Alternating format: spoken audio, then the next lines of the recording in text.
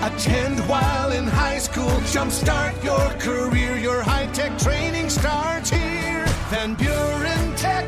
Your career, your future, your life. Paul Anbecker with That's Just Good News.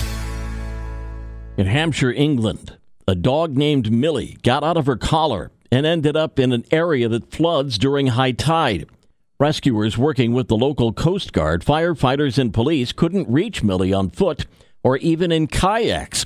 They wanted to get Millie to safety, but feared she would run further if someone actually reached her. So they called on a special search and rescue team that uses drones to try to coax Millie back home. And the group took an extra step, attaching sausages to the drones to get Millie's attention. Well, it worked. The drones and the sausages lured Millie to safety. Her owner, of course, was thankful for all the help and the creativity offered by the volunteers as they got Millie back home. And that's just good news. Have some good news to share? Email paul@wcsy.com. And find podcasts of That's Just Good News on our social media, great podcasting outlets, and at wcsy.com.